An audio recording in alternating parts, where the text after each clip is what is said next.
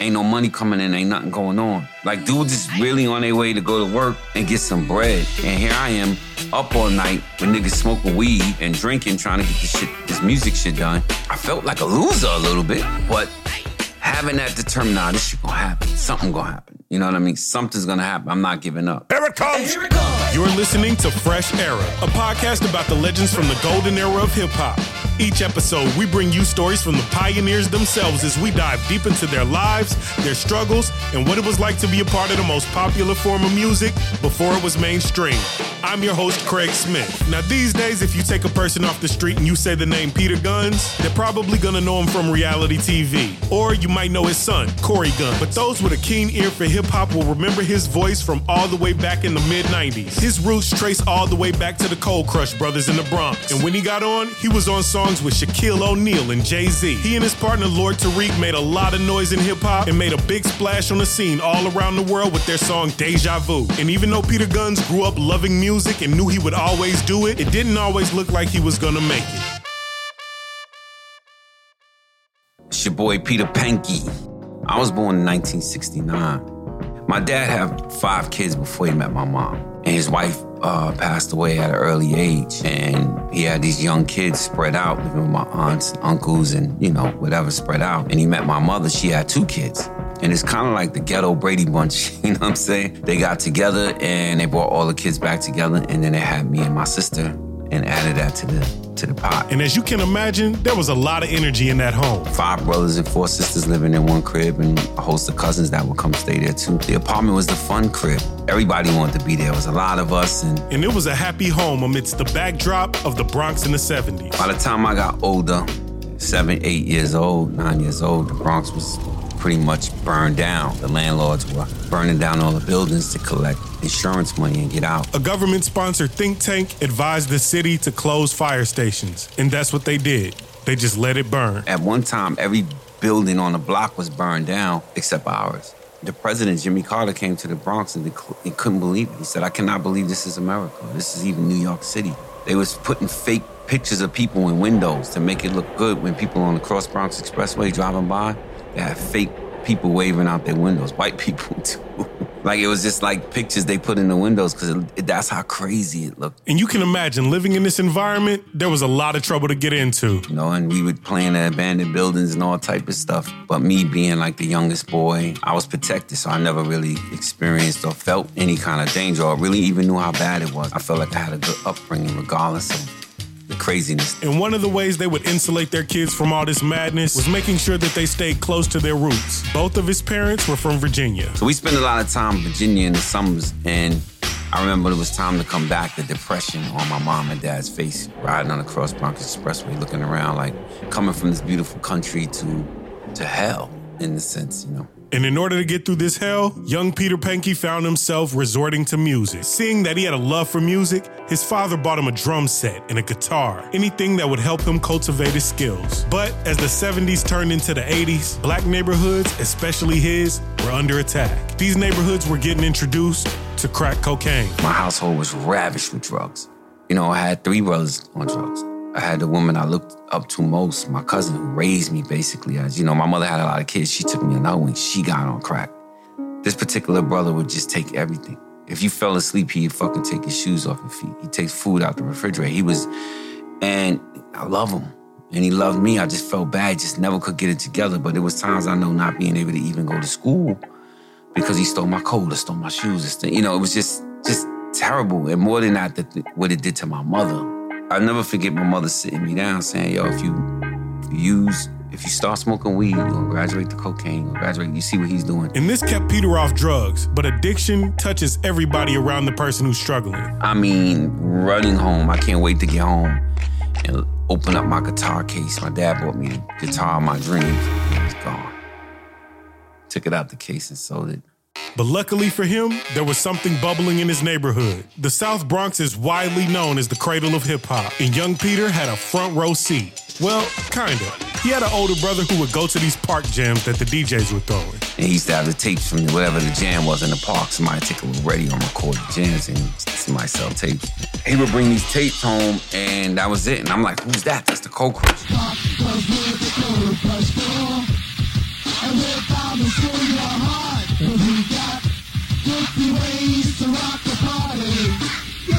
And they lived in my block, in my neighborhood. They was from there. I idolized them. It's, in particular, Grandmaster Caz was my guy. You know, my favorite rapper at the time. This is before any records or anything, before Sugar Hill Gang or anything.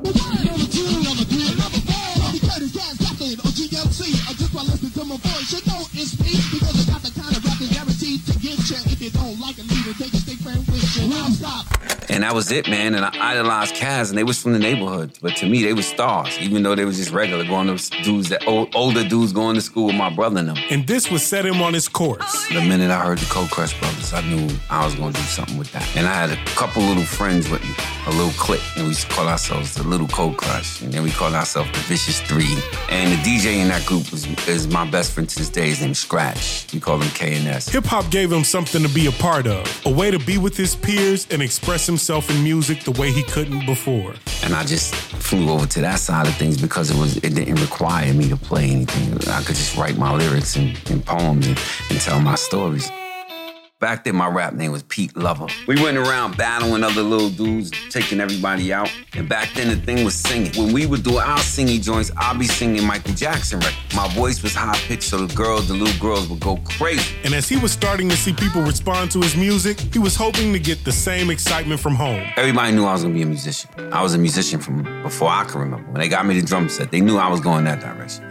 They knew I liked being a life of the party. They knew I liked dancing. So if it was a school show, she always knew that's what I was gonna do. But unfortunately, when you have a house ravished with drugs, the bar is set so low for your other kids. It's almost just don't use drugs. Just don't use drugs. He was heeding this advice and he had a goal. He wanted to be a musician. Specifically, he wanted to make hip-hop music. And as he was out doing this thing as a high schooler, he was also getting an early start at creating a family of his own. I had a baby on the way early. You know, I was a teenage dad. And as you can probably imagine, this changed everything. Music was first, but music wasn't buying diapers and strollers and taking care of a child. And Corey's mom, although she was there at the beginning, she eventually exited. So although we lived with my mother would make me be hands-on as far as he got to go to the doctor, he need this, you got to figure it out, you got, you know. And so some of the stuff that I was doing was illegal activities, you know.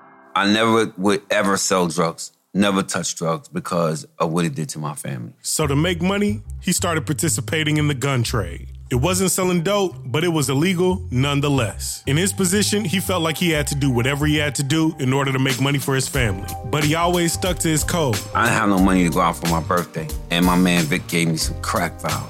I couldn't get no shoes. I couldn't take this little girl out that I liked a lot. I couldn't do nothing. He was like, I have no cash on me, but here, go up the block and stand there. And when they come up to you, just get the money and use that because I don't have no cash to give you. And I went up the block and my man's sister came up to me and she was like, you got something? And I was like, and I just gave it to her and walked off. Like I felt guilty. Pete Lover was getting a crash course in what adulthood was all about. And even though he wanted to be a musician, he would be in the streets to feed his very young family. His son, Peter Corey Pankey Jr., was looking to him for everything, and he couldn't let him down. Coming up, the consequences of living a street life catch up with him. And Pete Lover, the gun runner, turns into Peter Guns. And later, he steps into hip-hop stardom and makes it all the way to the top, and so does his son. Stay tuned.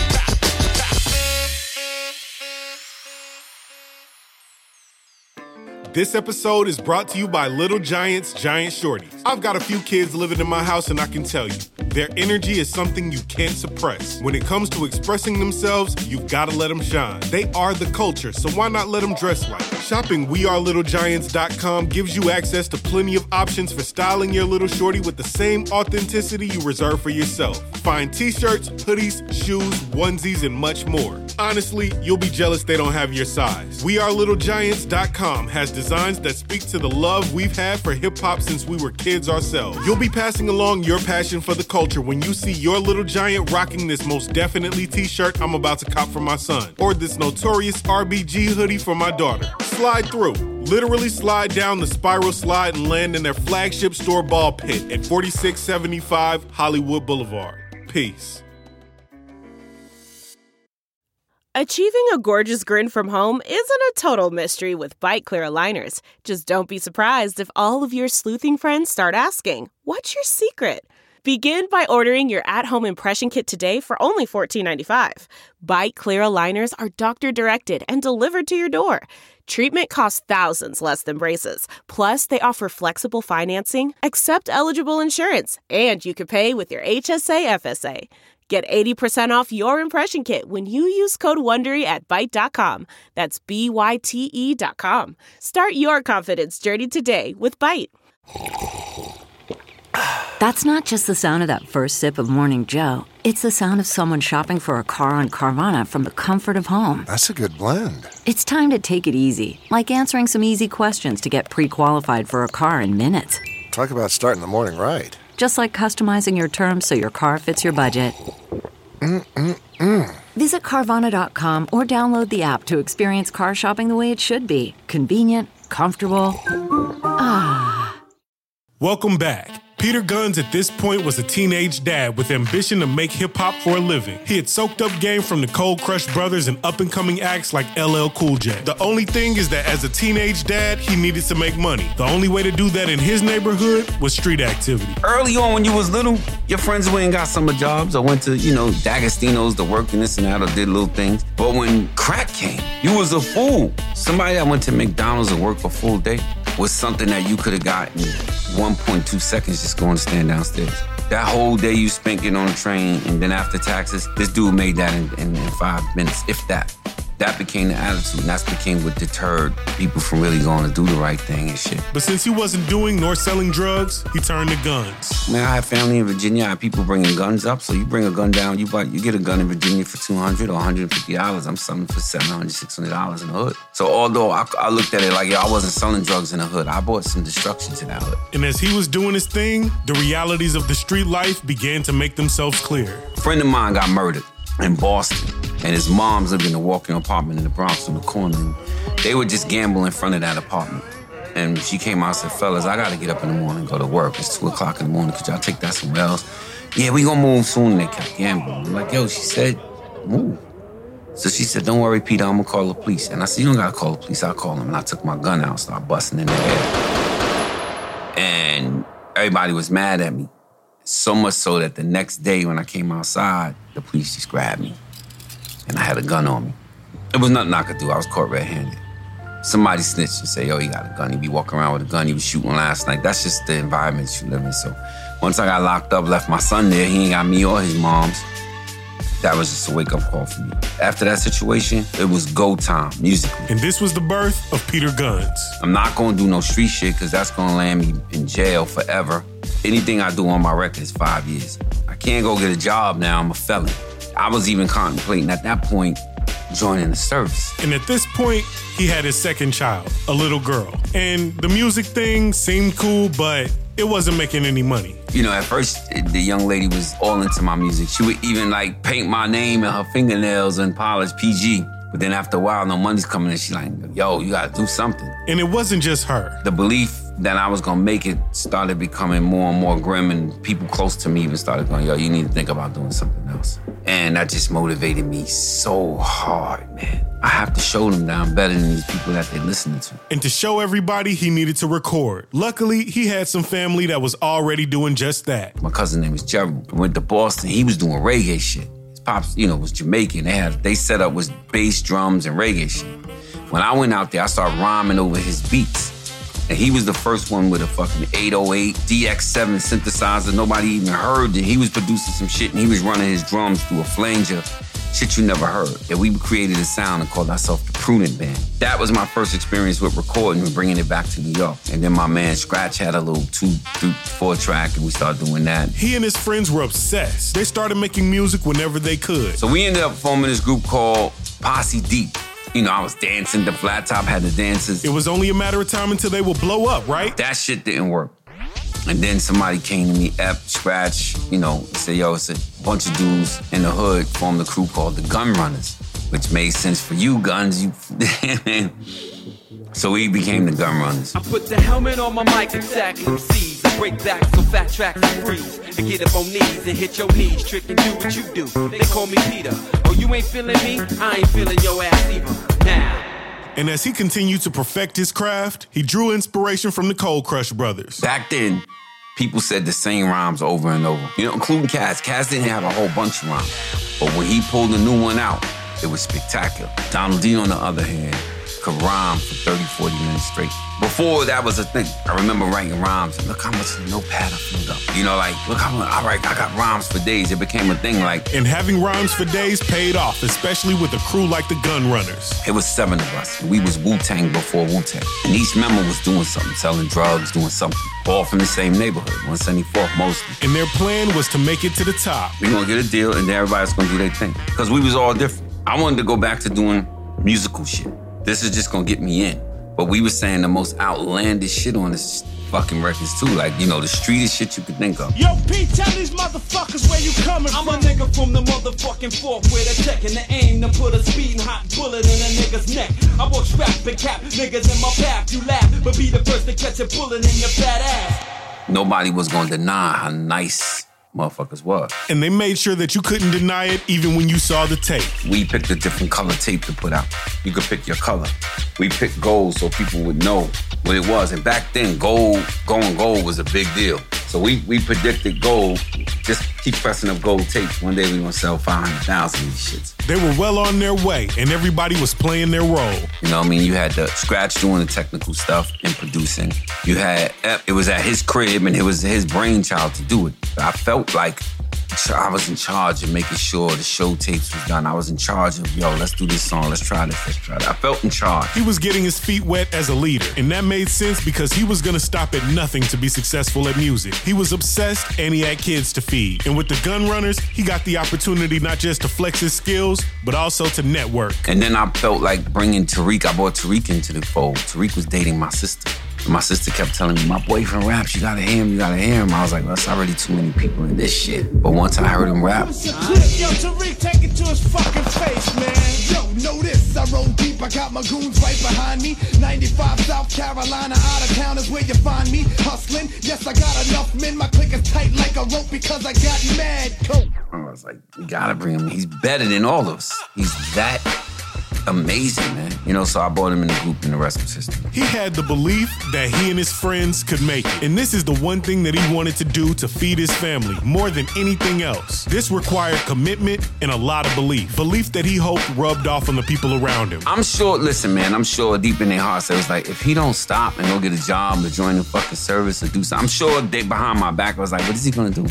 Got kids, he's still down there trying to do music. 5, 6 in the morning, coming out of, it's not even the studio, it's my man's crib, but his mom's there. We just got to rock out. I would come out of there and it'd be daybreak and people be on their way to school and work and I'm just going up to go to sleep. He was working as hard as he possibly could. The flip side of that is ain't no money coming in, ain't nothing going on. So trying to mentally drain yourself from not feeling like a bum. Like dudes is really on their way to go to work and get some bread and go to work to take care of their families or go to school to get, education. And here I am up all night with niggas smoking weed.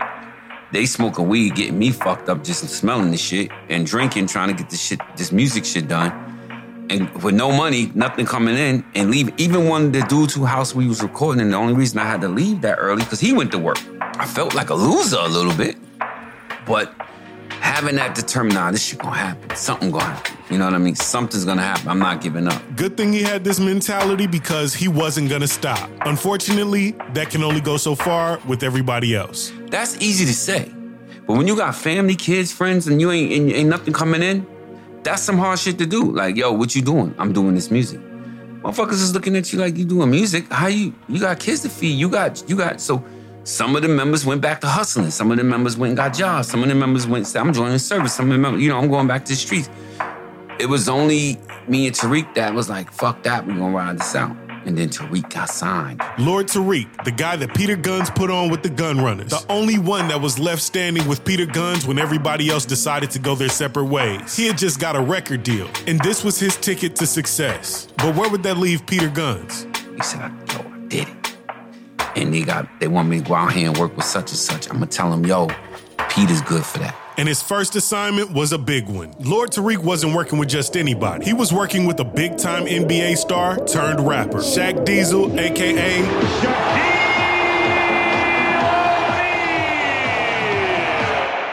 After years and years of struggling to make it in the music industry, years of trying to justify why he was doing what he was doing, it looked like Peter Gunz had finally made it. And now, instead of rapping in the Bronx, he was rapping with Shaquille O'Neal. Mama, if she wanted, you think I'm fronting the fraud. Peter, tell him how I want it. Hey yo, Shaq, the world is yours, but can I get a city? Gritty block, shitty cops, bras with tiggle bitties. Hit 50 in the ruckers, mother, is I happy? You calling me fraud, but your bras calling me daddy. Shaq had a label called Twism. So when Tariq brought me out to work with Shaq, Shaq fell in love with my lyrics and fell in love with what I was doing. He signed me, and we became best friends. Shaq is godfather to my son, Corey.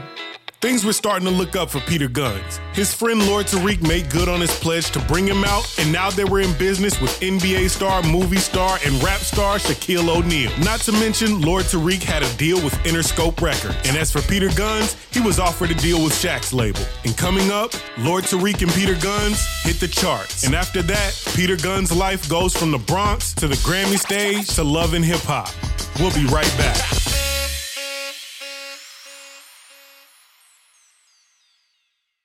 Hip-hop in the 90s. It was incredible. It was groundbreaking. And let's be honest here, sometimes it was weird. Gold Rush is Stupid Fly Media's latest hip-hop podcast. Each week, your host, Sean Kantrowitz, that's me, will be uncovering a different topic from the golden era of hip-hop. Some of it will hold a special place in your heart. Some of it will be a subject you may have forgotten about. And some of it we're still looking back and wondering, how the hell did this happen? And we won't be going on this journey alone. Each episode features in-depth, brand new interviews with the artists, producers, eyewitnesses, and key behind-the-scenes players of the golden era, including Graham Poobah, Del the Funky Homo Sapien, DJ Evil D, Fatlip, Hank Shockley of the Bomb Squad, Young MC, David Faustino, Merce, and many more. We all have great memories about 90s hip-hop, but you've never heard a podcast that looks back at it like this. Gold Rush. Subscribe and listen wherever you get your podcasts. And follow at Stupid Fly Media and at Hip Hop Gold Rush for more updates and exclusive content. Go, go, go, go, go. It's the Gold Rush.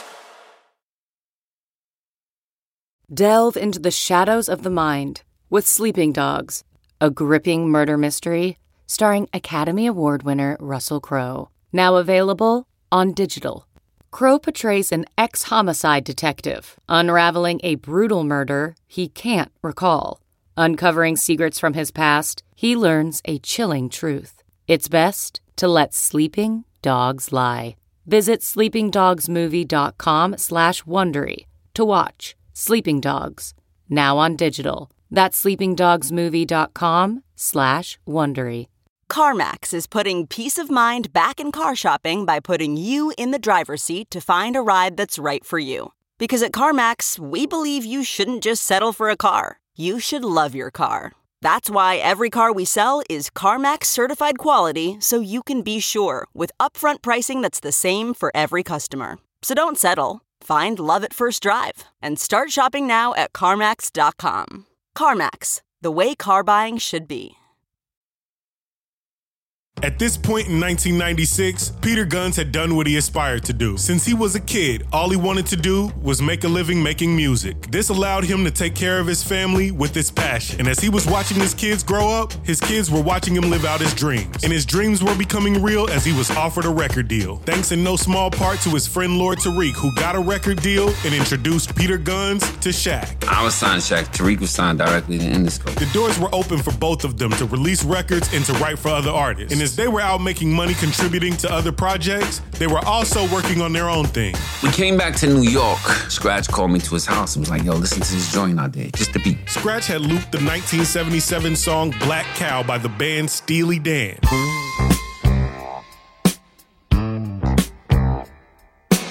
I said, holy shit. So I wrote 2 verses to it. New York to the heart, but got love for all. Line die in the fire where I learned the ball. Uptown is the place where I lay my dome. On the streets of the Bronx where my family roam. Oh, damn it, we home. Peter got a 9mm. Drove straight to to Tariq House and was like, listen to this shit, bro. Play a fool like that, but I love to succeed. See foes fall flat, flat, like deja vu. And I got another clip down a deja crew. I gotta get on that, bro.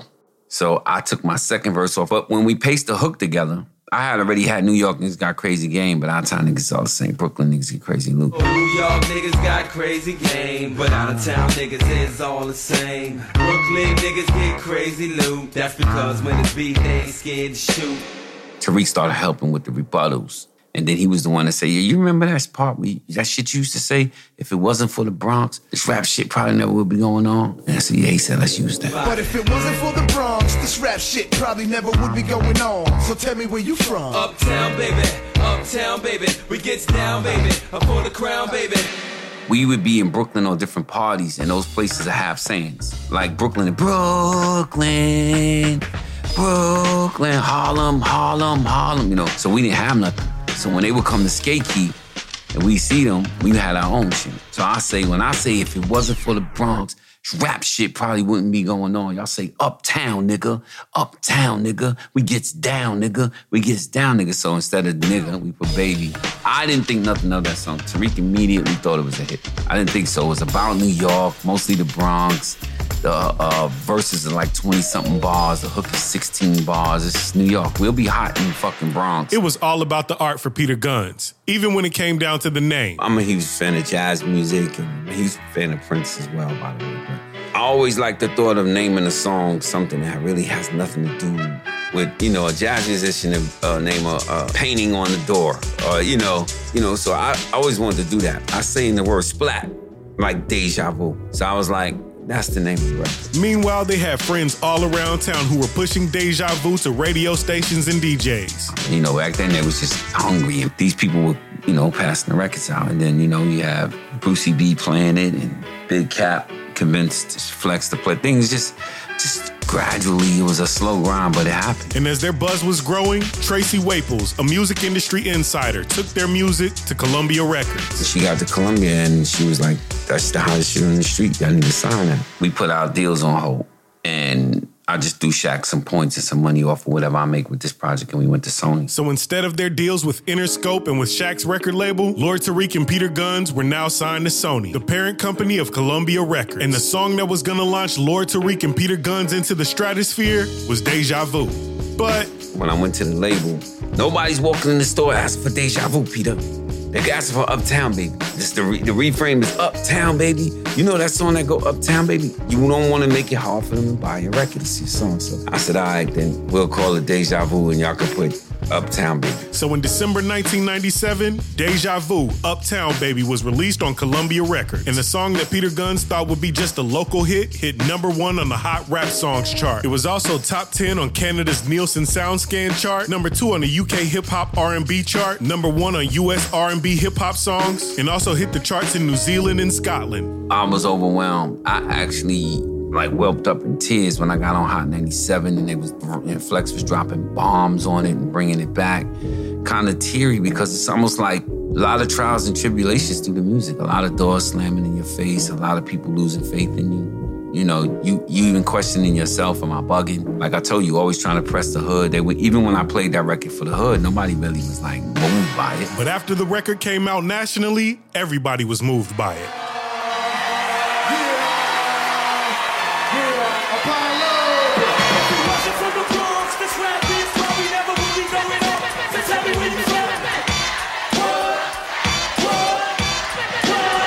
Pretty quickly, the song went gold, selling 500,000 copies. Tommy Mottola and Donnie Iron and them were saying that, the song is gold now, but if you make regional versions, it'll go platinum. It's stuck, but I refused because I was like, 2 reasons. LL Cool J told me, keep it authentic, don't let them talk you into doing that. But when you sit down with somebody as powerful as like a Tommy Mottola, that's the president of the label, he kind of tells you, look, man, there ain't no skin off your back to make other people feel good about where they're from and what it is. But the problem with that was Tariq doesn't sing the hook. I'm the one that have to go in there and do all these different regional versions. Oakland, baby, Frisco, baby, we gets down, baby, up for the crown, baby. Vegas, baby, Tucson, baby, we gets down, baby, before the crown, baby. I had to do that for every damn region and other countries. So I'm in the studio for 2 days singing and shit, and I'm the one that has to put it in order. It was very tedious. It went from gold to platinum instantly. All that hard work paid off, and they sold 1 million copies in the States. But as the spring of 1998 rolled on, they still didn't have an album out. So had we put our album out in time, we was dragging our feet and dragging our feet and dragging our feet, so the label just put it out as a single because it was losing the momentum it had. We better sell something because right now their album is not ready. But had we put out an album instead of a single, we would have sold 1 million albums instead of, 1 million singles. And as they were making their rounds, performing around the U.S. and around the world, they started to catch wind of what was going on in hip-hop in the South. New Orleans has an Uptown. So Uptown Baby was on fire there. And while they were on a tour with Jay-Z, they stopped in New Orleans to perform. That's when they were notified. It's a group out here. It's a guy they call No Limit.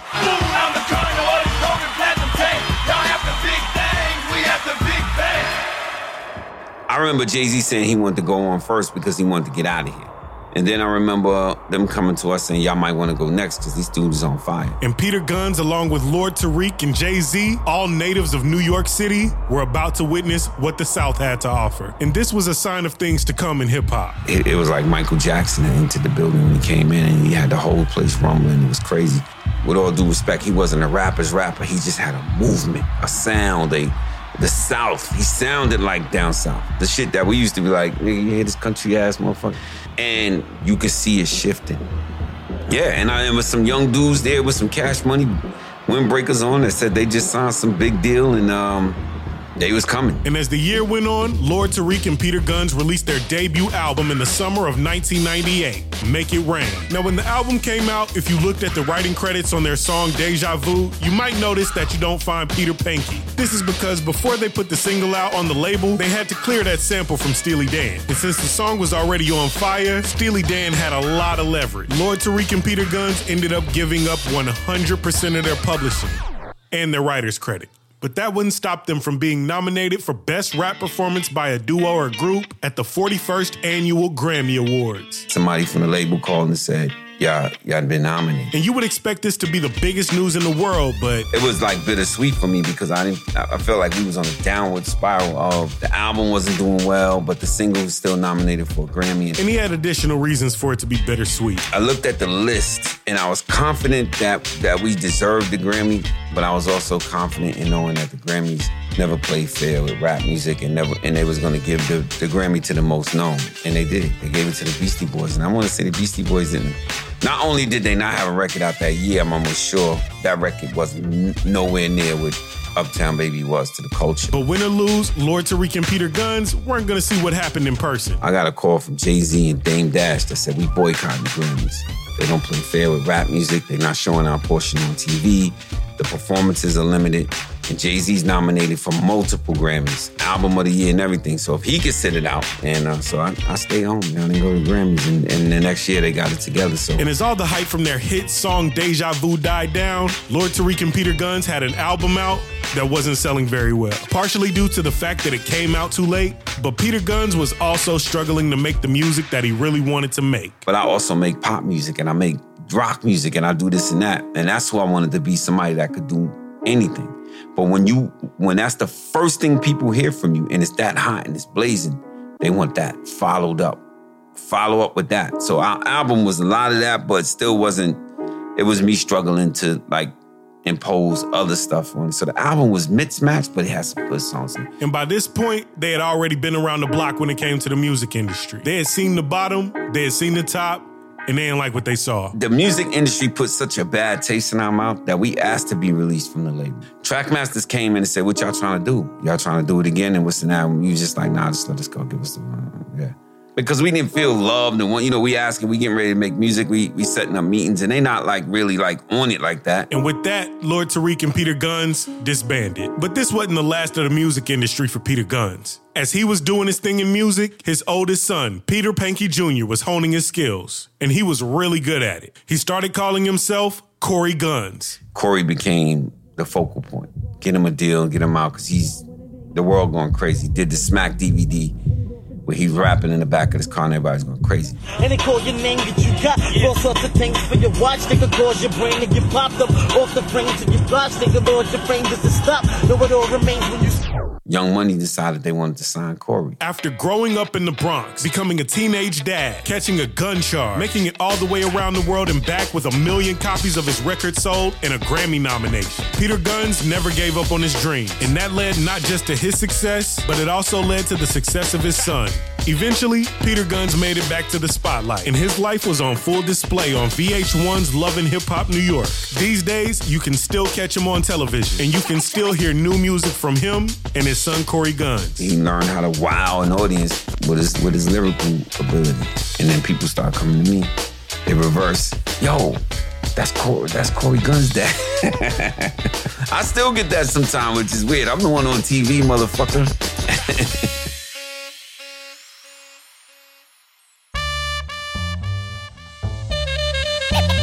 Fresh Era is a Stupid Fly production, written and edited by me, Craig Smith. Executive produced by DJ Cheap Shot. Chris Barnett got Crazy Loose. Sean Berman is our mix engineer. Music by The Math Club. Artwork by Ray Allen David. Be sure to leave us a review on Apple Podcasts, Spotify, or wherever you listen. And if you haven't already, subscribe to our show Gold Rush. Sean Kantrowitz hosts a trip down memory lane as we take it all the way back to hip-hop in the 90s. Make sure you follow us on Instagram at Fresh Era Podcast and at Stupid Fly Media. You can follow me at I Am Craig Smith. We'll see you on the next episode of Fresh Era.